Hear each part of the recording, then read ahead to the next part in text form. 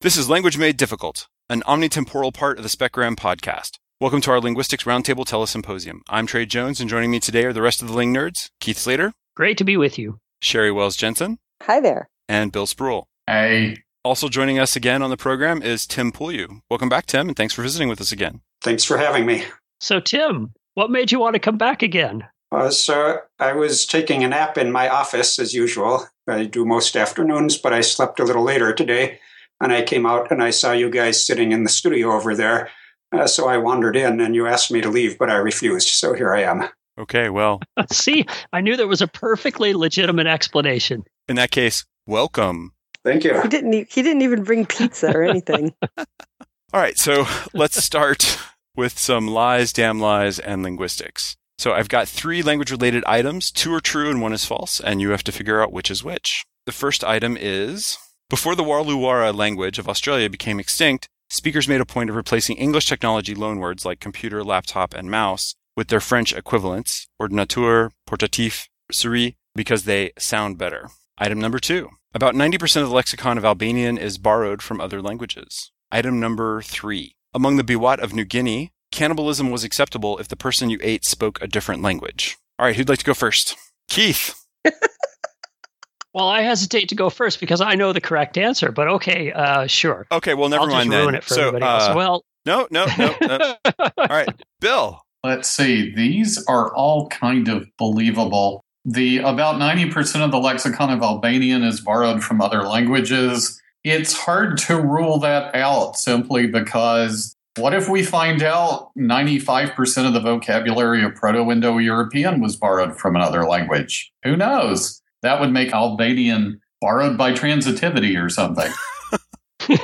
Among the Biwat of New Guinea, let's see, the cannibalism thing, that also makes sense because that's sort of like they don't speak your language, so they don't count as people or something like that. I'm assuming it does not mean that it was okay that they were producing the language while you were eating them, because that would be worse. I am going to say the false one is the one about Warluwara, because I don't think that if you have not been heavily acculturated by the French, you probably would not think the French words sound better. Oh, all French words sound better, except when they're coming out of French people's mouths. It's universally accepted. Well, I hate to have to agree with Bill, but I'm afraid I do agree with Bill on this one. Partly, it sounds unlikely that people in Australia would think of the prestige of the French language. The Albanian one, there actually is a dearth of native Indo-European words in Albanian. In fact, it's really hard to figure out all the sound laws for Albanian because there's such a dearth of inherited vocabulary. So I don't know if it's 90% that's borrowed, but it could be. It's extremely high, so something around 90%. So that one sounds right to me. And then the Biwat, who were the people who had that prion disease where they ate each other's brains in New Guinea, Kuru or something like that. And the point of those New Guinean people was they ate people who spoke the same language as them rather than other people. So I'm wondering if that's typical of cannibalism in New Guinea, that you eat people who speak the same language as you and not people who speak other languages. In which case, I'm going to guess that the Biwat, following that pattern, also used to eat each other rather than eating foreigners, which is much more distasteful. I think among New Guinean languages, there's kind of a dearth of eating foreigners. It's much more common in places like the Aztecs, where they would eat the foreigners to show their superiority. So I'm going to have to go with the Warluwara. Yeah, and again, I think they're going to find in Australian languages probably a dearth of words that are borrowed from French. Sounds a bit odd to me. Okay. Keith or Sherry? Well, okay, I'll go. So I've decided that I have a new strategy for these. So, Trey, when you say 90%, do you mean exactly 90%, or do you mean, sort of around 90%? Is it metaphorical, or do you really mean 90%? It's not a metaphorical large, like umpteen or something. It's not just a random large number. It is not particularly precise. It's not exactly 90%, but around 90%. So in the article that you read this fact in, was the 90%, was there a source there for that? There are sources. Hey. Well, I thought if I badgered him a little bit, maybe he'd cave. So true facts have sources. Untrue facts have other sources. Well, my follow-up question was going to be if it was an online source or something in some moldy book somewhere, therefore having more credibility. It is neither online nor a moldy book. So you made it up. Is that what you're saying? Perhaps I've said too much. Or perhaps not. You know, the trouble with this is it's really easy to double think this kind of thing. Okay, so I like the Warluwara story because I'm thinking about syllable structure and I'm thinking about trying to say laptop, which is hard to say. And so if there was an alternative around and I was feeling tired, I might just go for a little French because you just kind of go whoa, whoa, whoa, when you speak French, right? And that's easy. You don't have to put any of the consonants in at all, regardless of whether they're there or not. And so if I'm looking for an alternative to the English, I think I'm going to take that. Let's see, the Biwat. I like that story because it makes me feel a little better about cannibalism. And it's been a long time since anything made me feel a little better about cannibalism. So I'm going for that because I figure if they're strangers, you know, maybe there was some misunderstanding. Maybe they didn't really mean it. If you're eating someone that has just recently said to you, hey, cut that out. And you understood. I don't know. So I like the idea that they would speak a different language. There was some horrible misunderstanding that led to cannibalism. So the one I don't like is the Albanian, not just because Trey seemed to have a dearth of reasons to support this, and I was suspicious of his answers, but I don't like it. Okay. It seems a little outrageous to me. And besides, I think he blinked. So, all right, Keith, what's the correct answer? Okay, well, I just made that up. I have no idea. But I do have an idea. So it's a universally accepted fact about English and French that French sounds better. So I totally believe that someone would say, we want to use the French words because they sound better than the English words. That's just true. Now, the Albanian, 90%, that's probably an exaggeration. And there'd be a couple of different reasons to make an exaggeration like that. One is that you're a contact linguist and you want to get a paper out of it. Another is that you're an Albanian who's concerned about purity of the language. That's another. And there'd be some other reasons. But even though it's an exaggeration, I completely believe that someone has made that exaggeration. So I'm going to say it's true. Now, the Biwat one about the cannibalism, this one I'm convinced has got to be false. And here's the reasoning. I can believe that someone would only be allowed, that your code of ethics would only allow you to eat someone who spoke a different language. Okay, but anybody who had a code like that would very quickly extend it also to people who spoke different dialects. And so I think this is stated too strongly. I think you would be able also to eat people who spoke different dialects. So I think you've tried to trick us on this one. Okay. Well, let's see. Since Bill and Tim agreed, let's start at the bottom and work our way up. The cannibalism claim is true, according to Margaret Mead. Very well. That might see, I knew it was false. And I think maybe, Keith, your reasoning was a little bit unsound there because there might be a dearth of dialects because the group is so small that speak any particular language in New Guinea that there just wouldn't be a large enough group to split into dialects. I wouldn't be surprised if all the people who spoke the same language as you were actually people you personally knew. Yeah, see, so you don't want to, Yeah, given a sufficiently small group. And you don't want to eat people you personally know. Well, that's a different rule entirely. I object. That's my hypothesis. It's not the original claim. So the next one, item number 2 about Albanian. I don't know the exact figures, but Tim agreed, right? Tim even kind of halfway explained it. That one is true. Reportedly, as few as 200 modern Albanian words made it all the way there in a straight line from Proto-Indo-European. I knew from Tim's explanation that must be true. Tim, do you know anything about the history? Yeah, and there's early borrowing from Greek, and then a lot of borrowing from Latin, and then from Slavic languages, and then from Turkish. Martin Hold's book on the vocabulary from about 20 years ago, I think he only had 150 words in it. So yeah, there's not a whole lot of inherited lexicon there. Wow. I'm not sure if it's fair to use actual knowledge to answer these questions, is it? Well, there's a faster way to do that. As long as Middle Albanian would not be mutually intelligible with modern Albanian, we could say a very large proportion of Albanian is borrowed from Middle Albanian. We could if we had any Middle Albanian.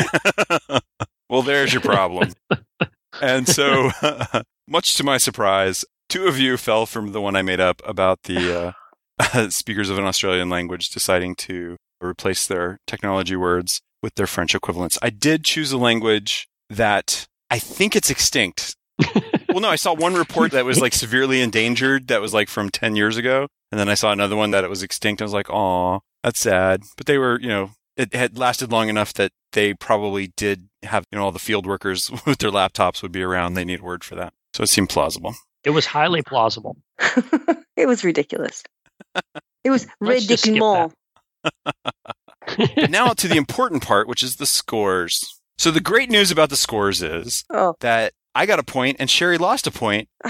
So now I'm in the lead. Oh, I'm so sorry. I'm so sorry, everybody. And with 59%, Sherry and Bill have 53%. Tim, you did well for the guests. The guests collectively are up to 46%. Keith, you're about to get cut from the team. Your batting average is 35%. Now? Am I down to 30? 35. Well, if that's a batting, that's pretty good. So that's better true. Than guessing, right? Yeah. By 2%, no, it's not. right? By 2%, yeah. Come to think of it. All right. So now that we've got the important stuff out of the way, now we'll have a word from our sponsor, and then we'll be back with some language news. Language Made Difficult is brought to you by the Nordic Journal of Avian Languages of the Southern Hemisphere. The Nordic Journal is proud to support Speculative Grammarian and reminds listeners everywhere that we need your article contributions because, as the saying goes, birds of a feather publish together. Okay, welcome back to Language Made Difficult. And now it's time for some language news. A recent research publication claims that there are differences in how children learn languages, and that those differences may be attributable to the discourse structures of the languages themselves. You thought your child was different? No, maybe it's your own discourse that's different. Now, previous studies have shown that children learning English master new verbs more quickly if they hear them with associated nouns. So, for example, it's easier to learn the verb ride if the child hears something like the cowboy rides the horse, rather than if the child only hears something like ride it. Korean is a language that often omits nouns, so the normal pattern is to have verbs without many overt participants. Sudha Arunchalam and 5 collaborators studied how children learn new verbs in Korean, and they found that, unlike English learning children, the Korean learning children learned new verbs faster if there were fewer overt participants. That's how they're used to hearing the language, and that's the pattern that makes learning more effective. So, Ling Nerds, what's up? Does this mean that pro-drop is an incurable illness? That children learning a pro-drop language are pretty much predestined to keep the language that way? Doesn't this suggest that discourse patterns can never change? Or maybe you have a different interpretation. Well, I think they've just sort of misinterpreted what they're looking at, mainly because the idea that there's like a basic human predilection to learn nouns first is something I find theoretically attractive and therefore must be true. So here's what's actually going on, obviously. What they're analyzing as verb forms are actually nominalized participles modifying with a 0 head verb after them. Now, the mistake they made was in not carefully analyzing the series of null elements at the ends of the forms they're looking at. Because if they did that, they would have found the participial suffix, then they would have found the nominalization suffix which attaches to it, and then they would have found the conjunct form that puts it in relation specifically to a null auxiliary. I like that explanation because I think that, I know that I have a lot of 0 suffixes in my own speech, and my kids learn to talk really early. So I'm pretty sure that's all true. Did they learn nouns or verbs? Well, they learned it all. Well, anything I put 0 suffixes on seemed to be learned faster as far as I can reconstruct. I have to say I have a different take on this. The thing that disturbed me about this is that, to me, it looks like clear evidence, if we ignore the Spurl hypothesis, which I think we can safely do. It looks like clear evidence of communist subversion working its way into Seoul. So the young children in the Korean study were children from the Seoul area, which, as we know, is not too far from the DMZ. And if you think about it from a point of view of ideology, in communism, you want to eliminate the individual and only have the action, and the person doesn't matter from the point of view of development of history. So from that point of view, getting rid of the objects and only having the events would be crucial. And I suspect that the Kim Jong-un government has been sneaking people into South Korea to try to get that communist ideology into the minds of the children there. Now that Kim Jong-un has disappeared and possibly been executed by somebody else, for all we know, I think they should redo this study and see if it changes back again in a year or two. And this explains why the North Koreans are so malnourished, is so that they're of smaller stature, so that they can actually replace babies with like 7-year-olds who've been trained to influence the other babies. Yeah, I hadn't thought of that. Yeah, I think that's clearly right. Although Kim Jong-un himself was not very malnourished, as I remember. No, I don't think so. No, but he may not have spoken correctly either. That's true. It's also, I'm a little disturbed just by the bias against North Korea whenever they're talking about Korean in these sorts of articles. They talk about Korean as if South Korean is the only real Korean. And who knows what they're doing in North Korea? I mean, did the people doing this research attempt to sneak into North Korea so that they could attempt to conduct research there? And if not, how dare they publish their results as if they applied to all of Korean? For that matter, did they test among the Chinese Korean population, which is also substantial? Yeah, I see no sign that they did. I would point out that You actually read the article. Chinese has a very large number of null affixes. In Just fact, about most all of Chinese affixes are null. Yeah, most of the inflectional morphology is null in Chinese. So That's true. But not so in Korean, Bill. Not so in Korean. You mean phonetically null, but not syntactically null. well, of course not. Of course. They cannot make your theory work if they're not there. Right. I had a slightly different take. What? Yeah, it happens.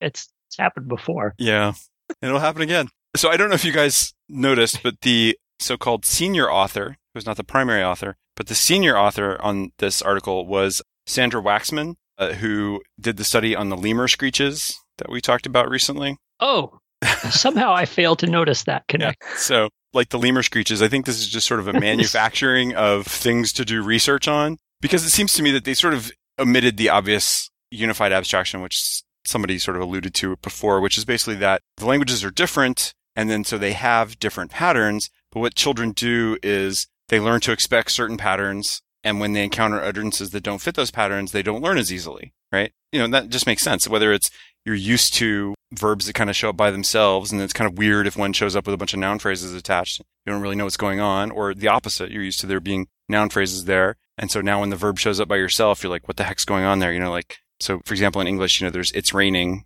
right? And that looks like it's sunny, or it's hot, or it's windy, or it's a rhinoceros. You're not really expecting a verb. So things are weird. Yeah, I think there are two different hypotheses that would be much more interesting to try to figure out, just taking that sort of higher level view that, you know, kids are basically expecting certain patterns. And the question is, are the kids smart enough to recognize that the unexpected syntax is a sign that things are atypical, or are they so dumb that their pattern detectors just fail and they go, oh, gibberish. So, you know, in that case, you'd expect the kids to be puzzled. So like the Korean kids would be puzzled by an action with extra noun phrases accompanying it, either because in the dumb scenario, it's too complex and they can't parse it, or in the smart scenario, they're wondering what's special about that subject and object that need to be spelled out. I don't know, Trey. I mean, that makes really good sense and everything. But again, what does it do for Bill's theory? And I think you really need those zero Right. affixes. And I want to ask you where your loyalties lie here, seriously, because my goodness. I don't think it's incompatible with the zero affixes, right? That's just part of the syntax that you're recognizing, right? Or failing to recognize. So if you're used to a language which has a bunch of zero affixes, and then suddenly they're not there. It always does disorient me when people speak without their zero affixes. I always Right. kind of think, ooh, man. You know, as I an hate that. ESL teacher, I try really hard to make my students master those zero affixes first. And they do. You know, I say, how are you? And they go, and I think, good job.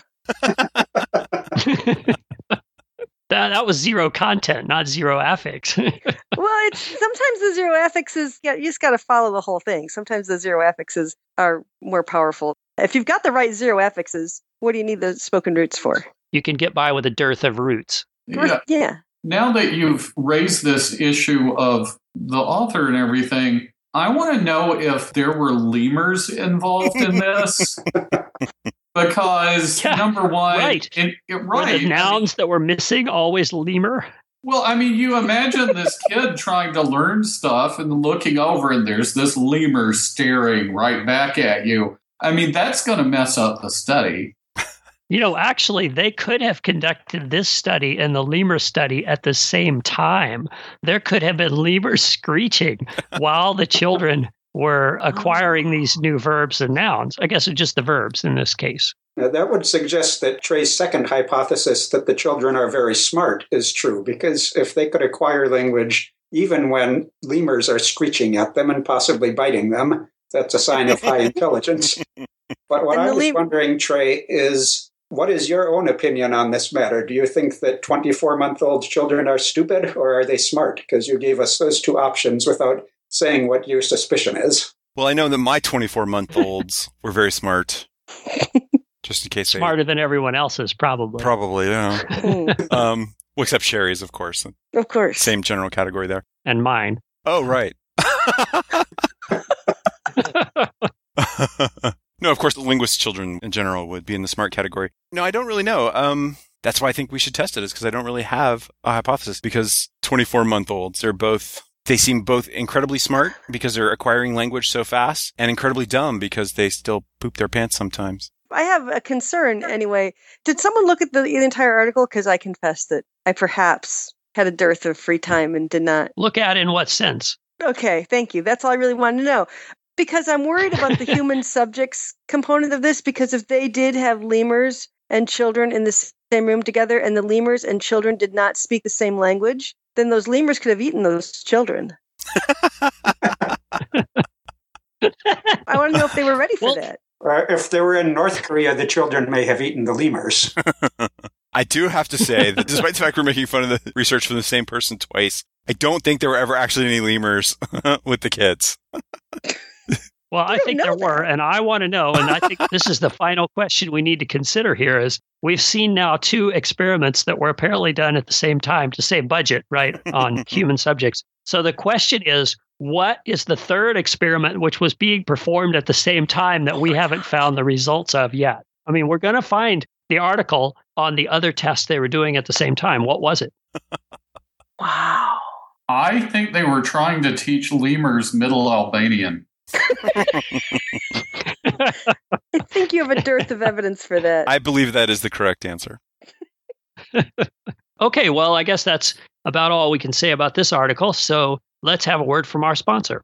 Language Made Difficult is brought to you by the Endowment for Applied Phonology. The Endowment for Applied Phonology has been entrusted with a $50 million grant to fund research that applies theoretical phonology to real-world problems. Since receiving this endowment in 1999, we have not yet identified a single research project that satisfies this simple criterion. Please help us to spend our money. Propose the first project in applied phonology today. Lo and behold, ladies and gents, welcome back to Language Made Difficult. It's time for a little show and tell with our favorite linguistic baubles, bangles, and beads. We've put our blood, sweat, and tears into searching far and wide in every nook and cranny, mixing and matching the best bits and bobs of this, that, and the other into a wild and woolly segment we call Randomata. It's time to rant and rave about our favorite language facts and figures, and discuss with a little back and forth and plenty of give and take. So let's start the discussion. The first to stand and deliver is Keith. Okay, so for the random facts I thought I would bring up today, mine all have to do with historical linguistics, and in particular, semantic change. So the first one is, and you guys will all know this, but some of our listeners may not, the word egregious. Tim, no answering. Does anyone know the history of the word egregious in English? Well, since I was told that I would know it, I was looking it up. Eagles I see. And I do now. Kind of pasta. Very good. Okay, so the interesting thing, egregious comes to us from Latin. Tim, feel free to jump in. Egregious comes to us from Latin and etymologically means something like out of the flock, but meant distinguished or extraordinary in a good way. And the meaning has flipped from something that's extraordinary, as in really good, to something that's extraordinarily bad. That is literally the most interesting thing that has ever happened. It's the same Greg as in gregarious or congregate. Wow. Oh, the good There you Greg. go. And it means flock, correct? Yeah, flock or herd. Grex. So instead of saying egregious, we should say things like, that's unflock-like. Well, if you were failing to rise above the flock, what would that be? You would be... Engregious? Subgregious? Subgregious. Subgregious. Wolfgregious? Simply Just egregious. Well, wouldn't that be just like of the flock? I mean, we want to put you below the flock, right? That would be of in the flock. I like malgregis. Can we have that? Since the word's only going to last till the end of the podcast, you can have anything you want. I'm going to try to use it as many times as I can. Okay, that was that one. You want a couple more? Nothing malgregis, okay? I think we have sort of a dearth of words based on Greg. Yeah, that same root is I think it's in agora, probably, the marketplace in Greek. It is. Hmm. It is. So it meant like to gather at some earlier time. Yes. In Indo-European, it must have been something like gather. Yes. So I also have one that's sort of historical linguistic-y, and this is the fact that in Spanish, the word for cousin is primo, which comes from Latin consubrinus primus, meaning the first cousin. You can see obviously how that got shortened to just primo, which is first. And so now the word for second cousin in Spanish is primo segundo, which is the second first. I thought that was pretty cool. That is cool. Yeah. Very nice. Very nice. No actual cousins involved. No cousins were damaged in the making of this word. Though their feelings may have been hurt because they got kind of left out. Perhaps. So I've got another word origin one that I think is kind of interesting, and I think people maybe all know this, but you know where the word soccer comes from? No. Yes. So it's an interesting clipping. You want to tell us about it, Tim? It's association football.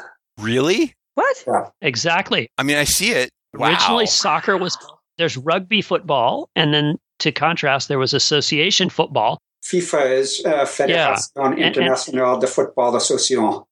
There you go. And I think this is based partly on the print version. So it was clipped in print to ASSOC, and people didn't want to clip it off the way you'd normally clip a word, which is to just go with the beginning. So it would have been something like assy ball or something. And so first they clipped the very end, and then they clipped off the beginning too and left with soak. But I think it must have been based on a spelling pronunciation of looking at the word SOC. Right. Yes. But it's Otherwise, also, you should have had soci. have you read the book The Outsiders? No. Classic young In high adult school. book. Young high In school high school, book, I right? did. Yeah. Yeah. But I do not remember it. There's a group of kids in there who are rivals of the main characters, who are the Socias, spelled Socias, S-O-C. right? Yeah, S-O-C, but pronounced Soc. Oh, Interesting. see, I forgot that. So all those soccer should involve kicking a ball in your socks. It does not. It's from association. Though they do wear some pretty interesting socks. They wear boots, not socks. In my house, we just call them soccer socks. Can you do that? I Oh. can and I do. Okay. All right. I don't have a good one. And I was going to point out that slide comes from slith plus a frequentative, which I heard somewhere recently. I can't think where that was. So I was going to steal that from wherever it came from, but I decided not to. I've observed an odd sort of phenomenon amongst sort of young people on campus lately where it's not terms of endearment, but it seems to be real life nicknames that they share. So two people have the same nickname for each other.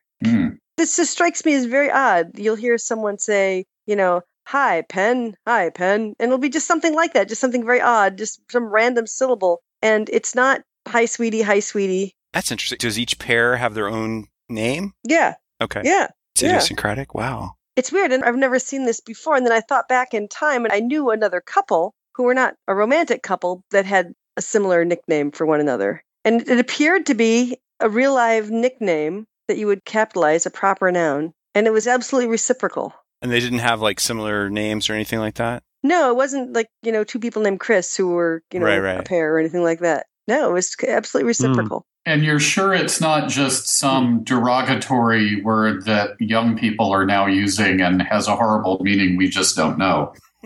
No, I'm pretty sure. Well, you never can tell with that, of course. But I don't think so. Yeah, but if it's idiosyncratic to each couple or each To each pair couple, of friends, then... Never underestimate the ability of people to coin new derogatory words. True. I mean, I guess I could That's always just true. pick one. But, you know, every pair of friends picks the insult they're going to apply to each other. And it's never like, hello, you Thurg. Right. You know, or anything like that. It's just, hey, Thurg. Huh. That is weird. I think this actually originated with one of the one-time editors of Speculative Grammarian named Donald Reindl. His wife, whose name was in some pronunciations Dawn Reindl, but in more advanced pronunciations, their names were homophones, and therefore they addressed each other as Don and Don, or at least I addressed them that way. They did not address each other that way, and nobody called poor Dawn Dawn, except characters on Saturday Night Live who were supposed to be from New Jersey. Yeah. But I think it probably began with those two, and because speculative grammarian has been so influential on the language and culture in general, it spread from them to the general population, and people do have the Cot-Cot merger, and then has made its way at least to many college campuses among the hip young people. I'm quite certain that Bowling Green is a hotbed of Specgram followers. Real quick, my favorite fact about Dawn and Dawn is for Halloween one year, they both dressed in all black and had different colored bow ties on, and they went as a minimal pair. Which they were anyway. That's sweet. Yeah. That is sweet. All right, who wants to go next? I have one observation, but I have checked it. The use of the phrase "when it comes to" is inexorably increasing. I suspected this when it showed up in just about every paper I graded recently. But in the past, occasionally that has happened, and I have looked, and lo, there has been steady use, but I'm just now noticing it. But based on a check on Google Ngrams and the corpus of contemporary American English, it is in fact increasing. I don't know if it's statistically significantly increasing, but since it supports my observations, I think we can just assume it is.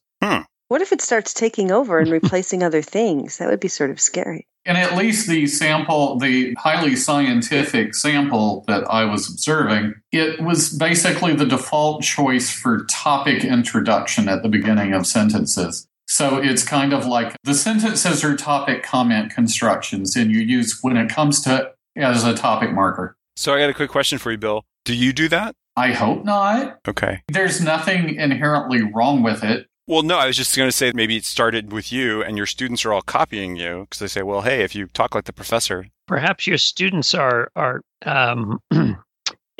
what's the polite way to put it? You know, they want to make a good impression. Sucking up? Well, there's a dearth of emulating the other things I say on answers. Okay. You mean like their right. answers? Right, exactly. So if they're picking that phrase up, there's a lot of other stuff they're not picking up. So okay. I think that's only because they don't know what the word adumbrate means, and they're afraid to ask. Well, I've kind of foreshadowed it. I mean, I've given them hints and everything, but I haven't really defined adumbrate for them yet. Back to "when it comes to," I think it's a useful phrase because it's somewhat longer than yes, as for or as far as, and gives you more time to think about what you're going to say. Not unlike John Kennedy's say, "Well, let me say this about that," which sounds a little more intelligent than saying, It seems to me to be the case that. That's my but couldn't they be saying things like "in consideration of," or, you know? If they're super smart 24-month-olds, then they would recognize that pattern and they would start saying it, right? Who do you have in your class, Bill? People. Not lemurs. They're not lemurs. I was just thinking that they could use lemur calls to introduce their new topics. That would serve a good function of getting attention from the rest of the class. Yeah, in a live presentation, that would, number one, it would provide more actual information than most business presentations, let alone university committee minutes readings, and would serve to wake everyone up. Okay. I have a random fact that I just learned, like in the last few minutes, which is that some people pronounce adumbrate as adumbrate. As it should be. Well, the first dictionary I looked at actually has my pronunciation as the first one. No, adumbrate is supposed to mean to berate a dumb person, which is a completely different word. I do like that meaning. But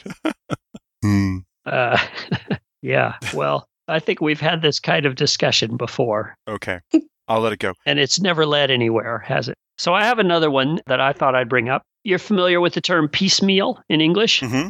Mm-hmm. You always wonder why it has, what's it got to do with meals, right? Is it like a bunch of dishes that don't go together or something? Does anybody know the origin? No. So This is a case where the second part of the word meal is retaining a meaning of meal that fell out of use.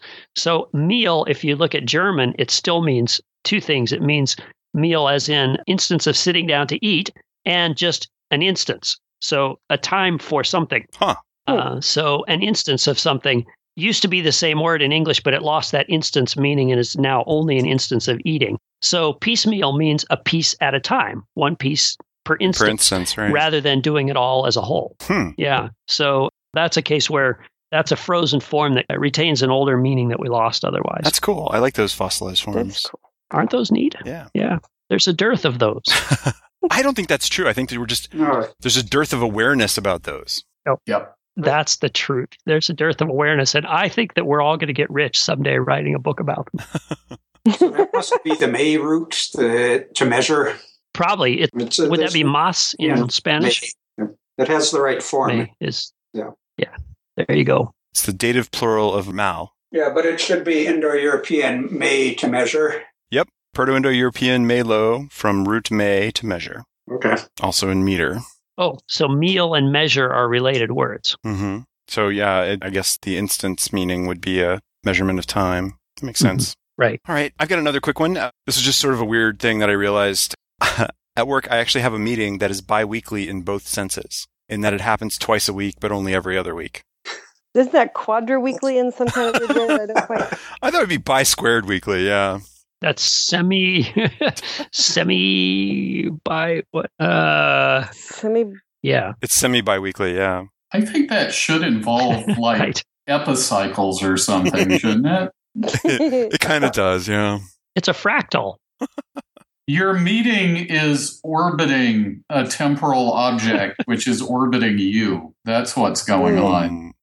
So every other week, the object it's orbiting is near you. Right. That's actually pretty close. There is a sort of a cycle of the 2 bits of the meeting, and then that cycle comes around every 2 weeks. Yeah. This is like, those languages that focus everything on tense. So that's the first thing kids learn to say is the tense node. Interesting. Which language are you thinking of? The ones that we haven't recorded yet. Oh. So in the old days, when the Olympics, winter and summer, occurred in the same year, instead of alternating every 2 years now, what would you call that? Sort of having 2 Olympics, but every 4 years, instead of 2 meetings every 2 weeks. Is there a good term for every 4 years? Quadrennial. Okay. Quadrennial. So Quadrennial. It's the quadrennial by... And then, something. so it'd be quadra-semi-annual? That Now, sounds like the name of some kind of virus. You probably need something for a pair, so it's like a quadrennial pair, right? That doesn't have enough suffixes on it. Has a dearth of suffixes. Well, it will by the time we get finished with it. But since it's Olympics, should it be Greek instead of Latin? Oh, that hurts. Yes, indeed. It should. Mm. So That's going to be more of a challenge. Tetra, What's the word for year in Greek? last year is Henos, or previous. Well, it's probably just tetrennial then. But what's the word for a pair of things in Greek? Is there, I know modern English dyad, but that sounds like something somebody put together in the 19th century out of Greek or something. Little leftover bits of Greek they had laying around. Right. Actually, in Greek, you could just use a dual. Oh. Make it a dual form of a word. Well, unless you can give us a dual form of the word, we should probably move on. So, tetraanubaham. That's catchy. You just use Sanskrit. That is as a catchy. dual. Tetraanubaham. Throw in some Yeah. Sanskrit. Sanskrit dual is something like Baham or Byam or something like that, isn't it? No, those are, well, in some cases, yes, but not in... Okay, in the right cases. Yeah, we could make it dative, I guess, or ablative. Okay, we'll work on it. We'll get the interns working on it. Send us a report by Thursday. The best words are in HelleScript. I would like to add one thing, which is please. I just looked up adumbrate in the OED, and it has adumbrate. Darn it. Oh, and it doesn't have, Well, I looked it up in, what dictionary am I using here? Random House. And that's right, folks. This is your example today of linguists both using a dictionary to try to support their positions. I don't have to be right. I just have to not be wrong. So I'm happy. They mentioned that the, I think, New English Dictionary, it's in period E, period D, 1884, gives the pronunciation as adumbrate. But you don't see the NED around much anymore, do you? I think you should just go with adumbrate. The NED is the OED, isn't it? Is that what they mean? Well, then why don't they call it that? That was its official name, the New English Dictionary on Historical Principles. Ooh, schooled. Yeah, except they changed it when they fixed the pronunciation of adumbrate. Yes. They're like, oh, we're too embarrassed to have the same name of the book that had that mispronunciation in it, so we better change the entire name of the book. Well, I would try to get away from that. You know, I mean, all people remember about it is that they had adumbrate in it. It's true that I didn't remember anything else about it, so... All right. I guess that's all the time we have now for A Language Made Difficult. Thanks to our guest, Tim, for hanging out with us. Sorry. Join us next time when we'll look at the unrest among sociolects that results from inequality among noun classes. But I didn't realize there'd be a quiz later. There's always a quiz later. Yeah. That's what linguistics is all about. We quiz each other on dialects and pronunciation. Yes. Didn't you get the memo? If they studied Shigudo, I'm sure that it would turn out to be adverb friendly. The first item is before the wall. Who comes up with these names? 24-year-olds are both. They seem both incredibly smart because they're acquiring language so fast, and incredibly dumb because they still poop their pants sometimes. Now, you don't notice. You said 24-year-olds. I think it's funny that you made the same speech error that was in the press. That's right. That's awesome. 24-month-olds. Yeah, sorry. If they're super, I can't even say it. I'm trying to figure out now if Sherry's Nei, would the ukulele be a bug or a defense mechanism? It's a feature, sir. It's an enhancement. I mean, it does limit interaction. So from that standpoint, it would be a defense mechanism. But you totally have to pay extra for that. You have to go down. Now you have to go on iTunes and totally pay extra for that. It's an in-app purchase, if nothing else. Turning the ukulele off? Did you guys hear about the chatbot that passed the very low bar for the annual Turing test? No. A non-native speaker 13-year-old. No. Oh, did I? What was it? Wow. Yeah, it's supposed to be a 13-year-old, like Bill said, Ukrainian boy. Mm-hmm. And then it's online chat, and they only have to convince 30% of the judges that they're human. Who's the first one to do it? It's totally a cheat. That's what I think the ukulele thing would be for. It's kind of like, this conversation's getting a little too complicated, and I'm not sure my answers are very good. Break out the ukulele. Break out the ukulele. They run away. Quick, distract them. Yeah. They'll start dancing and throwing coins onto the stage. I'm waiting for the next contest like that where the bar will be trying to figure out if someone who is trying to emulate a chatbot is a chatbot. Only right? a chatbot would think of that. Well, that's the point. That's the point. I think it would be pretty easy to pretend to be a chatbot because there's some very characteristic failure modes of chatbots. Yep. And you just throw those out there and you could emulate Eliza and just any question, just respond, tell me about your mother.